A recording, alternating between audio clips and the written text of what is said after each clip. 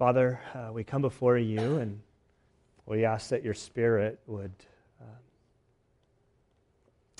guide us this day.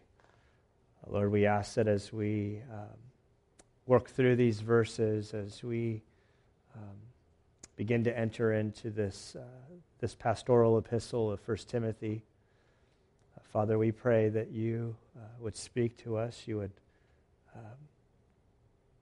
Lord, help us to sense what Paul felt in his relationship with you.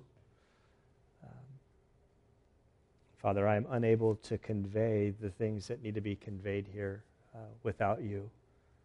And so, Lord, we ask that as we look at this passage, Father, that your Spirit would move. We ask that you would convict us, Lord, that you would rekindle in us, Lord, a passion for you, that we would truly experience your amazing grace, that our lives would be transformed, that we would never be bored with you or grow complacent in our relationship with you. Help us not to think of ourselves more highly than we ought to, but that we would truly be a people of grace and dependent upon you, and just in awe of who you are as Creator. Lord, I ask that you give me the energy that I need to get through this. May you be glorified through our time here. And it's in Christ's good name we pray. Amen. 1 Timothy chapter 1, verse 12. I thank Christ Jesus our Lord, who has strengthened me, because he considered me faithful, putting me into service, even though I was formerly a blasphemer and a persecutor and a violent aggressor. Yet I was shown mercy because I acted ignorantly in unbelief. And the grace of our Lord was more than abundant with the faith and love which are found in Christ Jesus. It is a trustworthy statement, deserving full acceptance, that Christ Jesus came into the world to save sinners, among whom I am the foremost of all. Yet for this reason I found mercy, so that in me, as the foremost, Jesus Christ might demonstrate his perfect patience as an example for those who would believe in him for eternal life. Now to the King eternal, immortal, invisible, the only God, be honor and glory forever and ever. Amen. This command I entrust to you, Timothy, my son, in accordance with the prophecies previously made concerning you, that by them you fight the good fight, keeping faith and a good conscience, which some have rejected and suffered shipwreck in regard to their faith. Among these are Hymenaeus and Alexander, who I have handed over to Satan, so that they would be taught not to blaspheme. Father, we do thank you for your word. We thank you for this time that we have with one another. We ask that it would be fruitful. We ask that we would grow in our understanding of you, and that our hearts would be turned towards you. And it's in Christ's good name we pray. Amen. I want to end with the last three verses of this passage as sort of an introduction to where we are. I also want to start with them because they're a little bit of harsher. It ends with two guys being kicked out of the church. And I want to end with Paul's heart and what he experienced in Christ. But when we read this command I entrust to you, Timothy, my son, in accordance with the prophecies previously made concerning you, that by them you fight the good fight, keeping faith and a good conscience, which some have rejected and suffered shipwreck in regard to their faith. Among these are Hymenaeus and Alexander, whom I have handed over to Satan, so that they would be taught not to blaspheme. So when we read these three verses, it's sort of, in large part, an introduction to what was previously said in chapter 1. In verse 3, we see that Paul is writing to young Timothy. Paul is an apostle of Christ Jesus. Timothy was this young kid that he picked up on his first missionary journey. He invested in him. He groomed him. Timothy, in his own right, was this young pastor that God used to serve the early church. On the map behind us, we have Israel sort of to the bottom right. The missionary journey sort of made their way up through modern-day Turkey, which is where Ephesus is. So Ephesus is in the western, it's a western sort of city on the coast. It was a huge city. There was a huge goddess there. It was there was some Jewish influence there, but it was really more pagan, sort of its own religion. And so Paul went there. He ministered for the longest period of time out of any of his locations. He was there for 3 years. He started a school, rented a classroom, and started sort of doing like a church planting discipleship program where he was sending out young men, and the church was flourishing. And so things began to creep up. There were problems that started to surface in this town. I think mainly because it was such a large city, and the influences from the culture around it. Guys had come in and they were starting to create some problems in the church. And so Paul writes in the beginning of 1 Timothy, like, hey, Timothy, remember when I was there before I departed for Macedonia, which is modern-day Greece, I urged you to stay there in Ephesus. And so right away we get the feeling that Timothy was discouraged. This was a task that he didn't necessarily want to participate in. Paul had talked to him in person. I think Paul sensed that Timothy might want to sort of get out of this calling. And so Paul writes him from Macedonia. Probably, they believe that there was a fourth missionary journey, not too positive. But he writes him and he says, hey, stay there. There's a problem. These men, in verse 4, or verse 3, verse 4, through these men have come in. They're teaching strange doctrines. They're paying attention to myths and genealogies.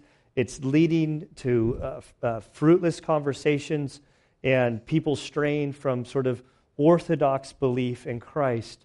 What had happened is religion had crept up, and people were departing from the gospel, were departing from this relationship in Christ.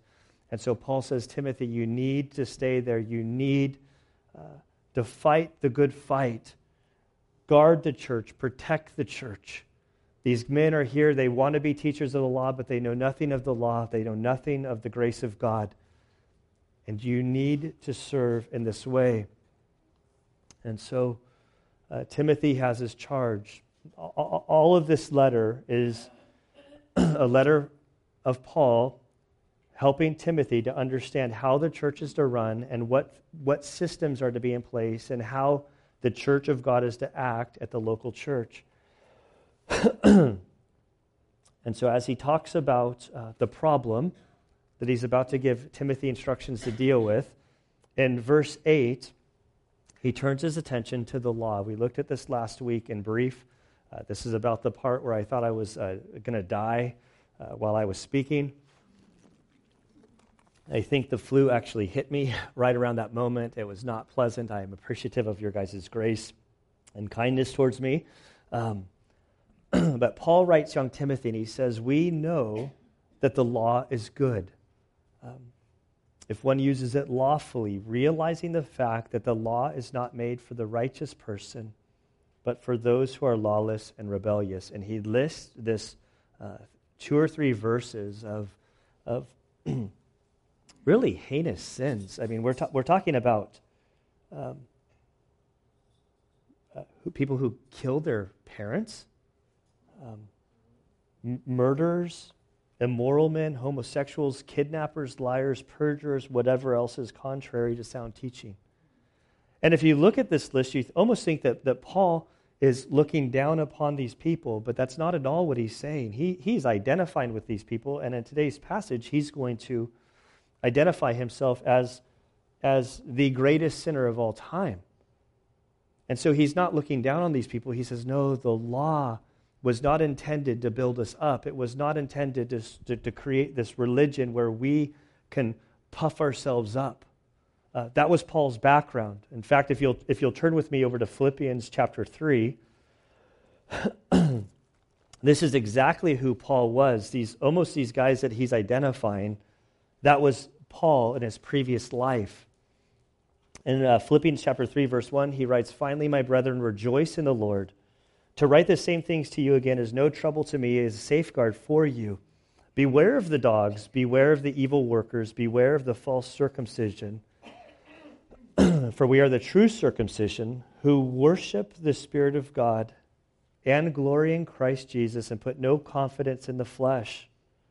Although I myself might have confidence in the flesh, if anyone has mind to put confidence in the flesh, I far more." He says, "I was circumcised on the 8th day. I was of the nation of Israel, of the tribe of Benjamin, a Hebrew of Hebrews, as to the law of Pharisee." Pharisees didn't think that they were sinners. They thought that they were the ones that controlled the law, that they had maintained perfection. I believe that when Paul encountered Christ, it was suddenly his big revelation was that he wasn't perfect, but that he was actually a sinner in comparison to God's holiness, and it rocked him to his core. As soon as I find my place again, we'll continue here. A Hebrew of Hebrews, as to the law of Pharisee, as to zeal, a persecutor of the church, as to the righteousness which is in the law, found blameless. I don't think I know anybody, I've never met anybody that with a straight face could say, you know what, according to the Scriptures, I'm blameless. I've never sinned. I've never fallen short of the standard that is in the Scriptures. But this was Paul. And so as we turn our pages back over to 1 Timothy, in verse 11, after he's listed all of these sins, or these sinful people, these what we would, in our natural inclination, we would look down upon these individuals for these heinous crimes. But Paul says, the law was intended for these very ones. It was Jesus who said, a physician's not needed for the healthy, but for the sick, and that he came to bring life to those who were sick. And in verse 11, he says, according to the glorious gospel of the blessed God, which I have been entrusted. And I almost think at this point in writing where I feel very limited in my ability to convey the words that are on this page. This isn't just information. This isn't just Paul speaking some great theological truths about who Jesus is. This is a man who begins gushing deep within him in worship towards God, a man who recognizes where he came from, who he was apart from Christ, the vile and despicable things that he did before knowing Christ. And he pens these words and he says, this blessed gospel which I have been entrusted, that he's been given the responsibility to take the gospel, that is that Jesus died according to the Scriptures as a payment for our sin, so that through believing in him we could have life, we could be restored. He says that I've been entrusted with this ministry. And I almost see him with like tears in his eyes, overwhelmed with what God has done in him and through him and is entrusting him to do. He's utterly transformed. And I don't know how in my humanity to kind of like convey the heart that Paul is conveying. The only way is if the Spirit of God somehow takes these words on this page and opens up your heart and convicts you of your sin and where you are apart from Christ, so that you would be transformed.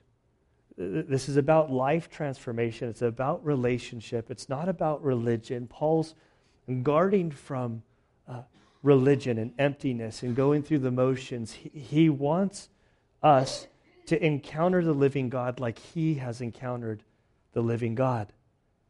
And so when he pins these words, which I have been entrusted, I thank Christ Jesus our Lord, who has strengthened me because he considered me faithful, putting me into service. This word service is the word from which we get deacon. It's the idea of being a servant. And there's a lesson of Paul. He says, you know what? I'm just so grateful that God would consider me worthy to serve him. Within this passage, we see that Paul is a servant of Christ Jesus first and foremost. He's a servant of the gospel, protecting really what I refer to as the jugular vein of Christianity. And that's that Jesus died for you. He made the perfect sacrifice. He was a substitute. His sacrifice was complete and full and paid for all of your sins, past, present, and future. He did it all. And Paul's a servant of the church. And so these three things he guards, he protects, he conveys. And he says, who am I that Jesus would put me into service and consider me faithful to this great task? I do think it's a great illustration of an attitude to have the benefit that each of us have in Christ to serve him in this capacity. So he says, I thank Christ Jesus our Lord, who has strengthened me because he considered me faithful, putting me into service, even though I was formerly. And he's about to describe his former life. Now, we read in Philippians, really his resume, it's a powerful resume. He had the pedigree that the other apostles didn't have. You know, he's a Hebrew of Hebrews, of the tribe of Benjamin, circumcised on the 8th day. As to zeal, he was a persecutor of the church. As to the law, he was blameless. But now when he puts down his credentials here, he thinks of three things. I've been laughing. I heard from Ben Howard. So Ben Howard, you know, for those who know, a missionary we support in Japan, the church has,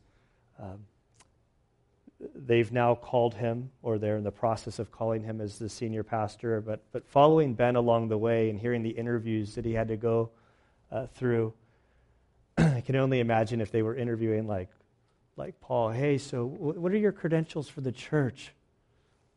Paul says, well, I was a blasphemer. I was a persecutor of the church, and I was a violent man. It's like, oh, well, how does this qualify you to lead the church? So when Paul sees his service and he sees how God's using him, he says, even though I was formerly a blasphemer, a persecutor, a violent aggressor. This isn't even beginning to show the extent of the violence of Paul. In Acts 26, if you want to turn there with me, Paul is under arrest. He's standing before King Agrippa. He's trying to explain to King Agrippa his story, his testimony, how he ended up before him. He's sharing his life before Christ, and he describes himself during this era when he was attacking the local church. He says, so then I thought to myself that I had to do many things hostile to the name of Jesus of Nazareth. And this is what I did in Jerusalem. Not only did I lock up as many of the saints in prisons, having received authority from the chief priests, but also when they were being put to death, I cast my vote against them. And as I punished them often in all the synagogues, I tried to force them to blaspheme. And being furiously enraged at them, I kept pursuing them even to foreign cities. So Paul's description of himself is pretty bad. He says, following the resurrection of Christ, as the church sprung up, I was furious with these people who testified that Jesus was the Messiah. And it wasn't just that I was angry with them. In Jerusalem, I came down on them with violence and havoc, and I had orders from the priests And often I was there casting my vote to have people executed because they wouldn't recant on who Jesus was. In Acts, the first martyr of the Christian church, we're told that they laid their jackets at Paul's feet as they killed Stephen for his faith in Christ.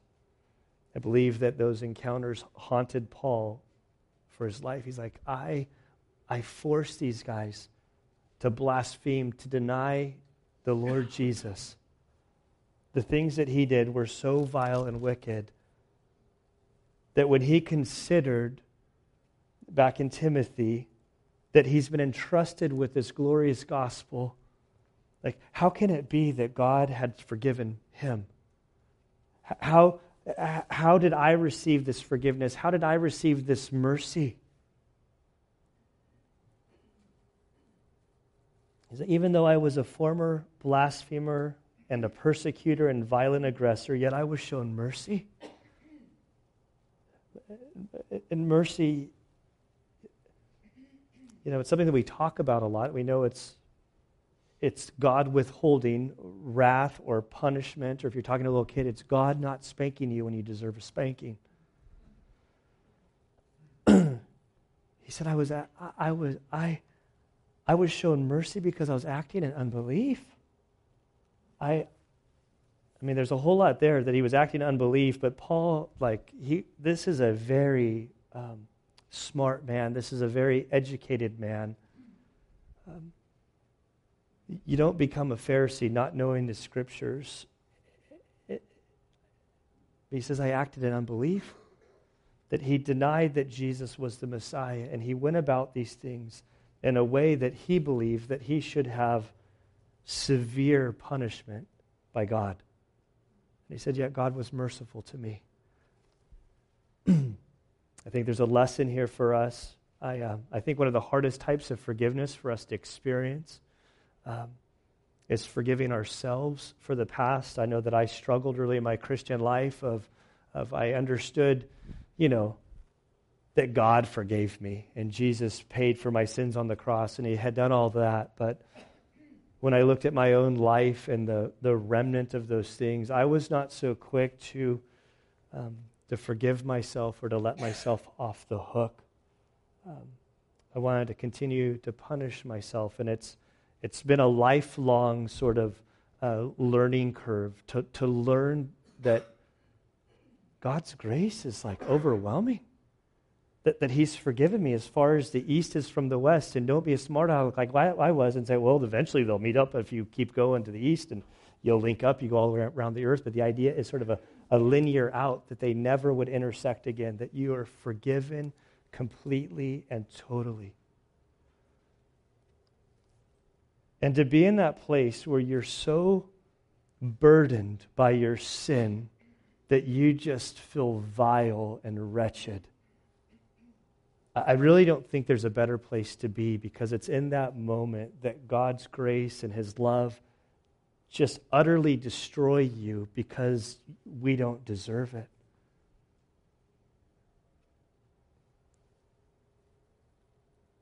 Yet I was shown mercy because I acted ignorantly in unbelief. Verse 14, and the grace of our Lord was more than abundant with the faith and love which are found in Christ Jesus. But Paul is totally moved. He understands that he's not worthy of God's grace. He understands not only is he not worthy of his grace, but he actually deserves the wrath of God. He then spits out in verse 15, well, he doesn't spit out, but he writes this creed that's believed that it was circulating in the early church, a creed of a doctrine, a truth that the early church would cling on to. And he says it's a trustworthy statement deserving of full acceptance that Christ Jesus came into the world to save sinners, among whom I am the foremost of all. I don't know how we wrap our minds around it. This is the Apostle Paul, who was a Pharisee, who was a leader of the Pharisees, for him to speak in this way. If you'll turn with me over to Matthew chapter 9. there's a great story here. It's the calling of Matthew. Excuse me. In the calling of Matthew, we read, as Jesus went out from there, he saw a man called Matthew sitting at the tax collector's booth. He said to him, "Follow me," and he got up and he followed him. Then it happened that Jesus was reclining at the table. And Jesus was reclining at the table in the house. Behold, many tax collectors and sinners, and were dining with Jesus and his disciples. When the Pharisees saw this, they said to his disciples, "Why is your teacher eating with tax collectors and sinners?" The Pharisees, they would not associate with those that were quote-unquote sinners. Matthew, when he's called to follow Jesus, he throws this big party, invites all of his tax-collecting buddies, and they have this celebration. He wants his buddies to come to know Christ. The Pharisees sort of stood back at a distance and said, "Who is this rabbi that eats with the sinners?" And when Jesus heard this, verse 12, he said, "It is not those who are healthy who need a physician, but those who are sick. But go and learn what it means. I desire compassion and not sacrifice, for I did not come to call the righteous, but sinners." And so Jesus knew, as Paul writes back in 1 Timothy, that the law was given for sinners, for all of us. That it came to break us, to show us our sin, to show us of our need of a Savior. And then as we are convicted of our sin, it's mercy that draws us to Christ. And that we come to this place through faith that God transforms us.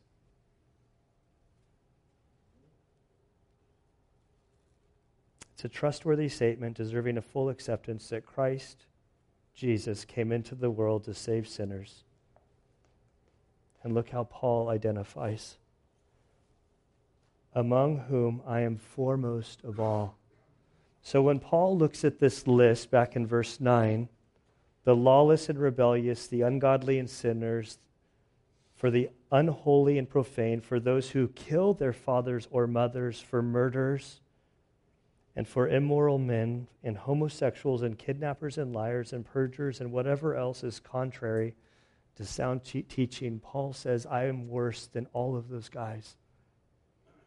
I am the foremost of all sinners, and when Christ came to save me, because I was in great need,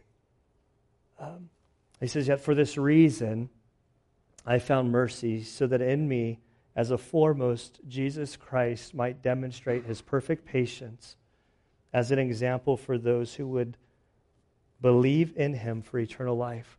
When I see this, Paul's like, when I look around at this whole world and I look at other individuals, I see all of them being far better and far more spiritually minded than myself. He's like, when I see myself as a man who went out and wreaked havoc on the local church. I see myself as the man that was responsible for killing Stephen. I feel myself responsible for blaspheming Jesus, my Lord. And he said that when the Lord looked out, he sees this young Saul, this apostle, future apostle Paul, and he says, you know what? There's no greater individual than for me to display my great patience. And that if people would see what God did in Paul's life, they would say, you know what? God must be a pretty patient guy. He must be pretty long-suffering. He must be pretty gracious. Because if Paul could come to faith in Christ, there must be hope for me. And I think that this is what Paul is trying to convey, that there is hope for each of us. There's no sin that you've committed that's warranted you unsavable by God. When I look at this passage of Paul, I see a couple things that if you haven't received forgiveness in Christ, it's available to you. The second one that's like way more convicting to me this week and been a burden of my heart, is that if you've received this forgiveness, don't grow cold. Don't drift from that moment when you came to know Christ, when you were desperate, like, oh, well, now I'm a good Christian. I've been walking with the Lord for 20 years. I'm pretty okay now. When I look at Paul's life, he never lost sight of how amazing God's grace was. He never lost sight of the miracle that happened in his life through the transformation. Another guy like Paul was, the mentioning of amazing grace, is John Newton. John Newton is the author of Amazing Grace. Some of us might know his story. He started out in the British Navy. He had all kinds of problems in the Navy, actually. I believe that a lot of his hymns are so famous because he was a wordsmith. He was very good with language, so much so that one of his famous claims to fame is he could go 30 minutes of spewing profanity and never repeat a word twice. He had such a foul and vulgar mouth that in the British Navy, his commanding officer had to reprimand him multiple times. He was often sort of chained and imprisoned, and his stint in the Navy didn't work out, but he was a sailor, and he found his way into slave trading. And he was a vile and wicked man, horrific things, pulling slaves out of Africa and transporting them. He often had close calls with death. Eventually, during one such moment, he had a sort of, come to Jesus moment where he says, Lord, if you get me out of this, I'll give you my life. And through that encounter, he gave his life to Christ. He eventually left slave trading. He eventually became a pastor. He had huge influences on people like William Wilberforce, who fought to abolish slavery in England. And it was said that over his desk, he wrote Deuteronomy 15:15 so that whenever he studied, he would never forget the man who he was. And Deuteronomy 15:15 says, "Thou shalt remember that thou wast a bondsman in the land of Egypt, and the Lord thy God redeemed thee." He said, I'll never forget where I came from. I'll never forget the man who I was. I am nobody except a man that's been saved by grace. He wrote his epitaph. However you say that word, I always struggle with it. Epitaph. Somebody help me out. Epitaph. Sound good? Nobody's going to call me on it? This is what he wrote. John Newton, clerk, once an infidel and libertine, a servant of slaves in Africa, was by the rich mercy of our Lord and Savior, Jesus Christ, preserved, restored, pardoned, and appointed to preach the faith he had long labored to destroy.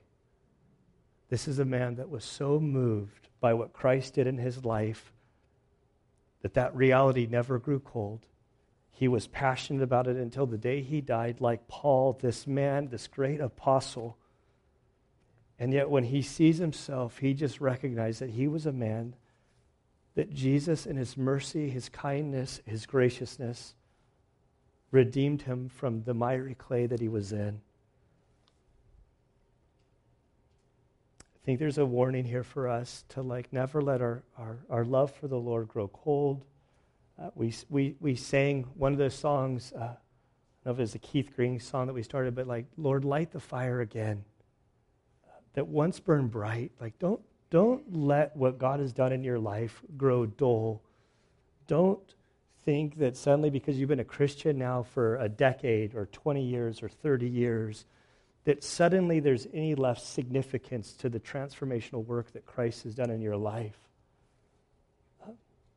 If we lose sight of this individually or collectively as a church, we're in trouble. If somebody walks through our doors and we look down at them like, whoa, who's that scumbag? Let him get out of here. No, that person, that's me and that's you. And that's what the law's purpose was for, is to save the lost, to show us our need. So, Father, we do thank you that you are a God that is filled with mercy, long-suffering, gentleness, kindness. We thank you that Jesus, being God, stepped out of heaven to walk amongst us, to show us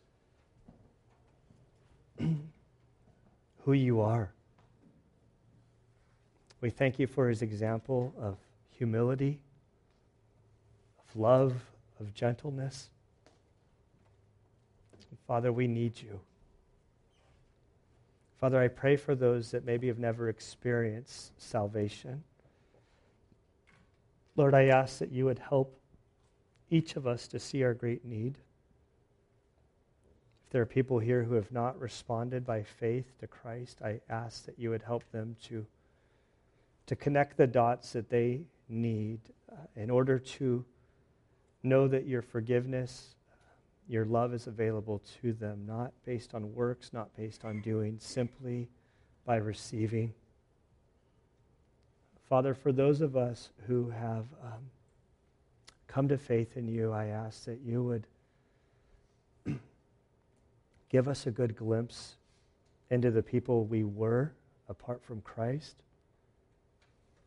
Lord, I pray for the young people that grew up in the church here that maybe haven't seen their sin in a way that has gripped their hearts. I pray that you would help them to see what you spared them from. Father, may our love for you never grow cold. May our passion for you never cease. Grow our desire for you. Grow our passion for you. Help us to have a zeal for you that can't be contained. We love you, Father, and it's in Christ's good name we pray. Amen.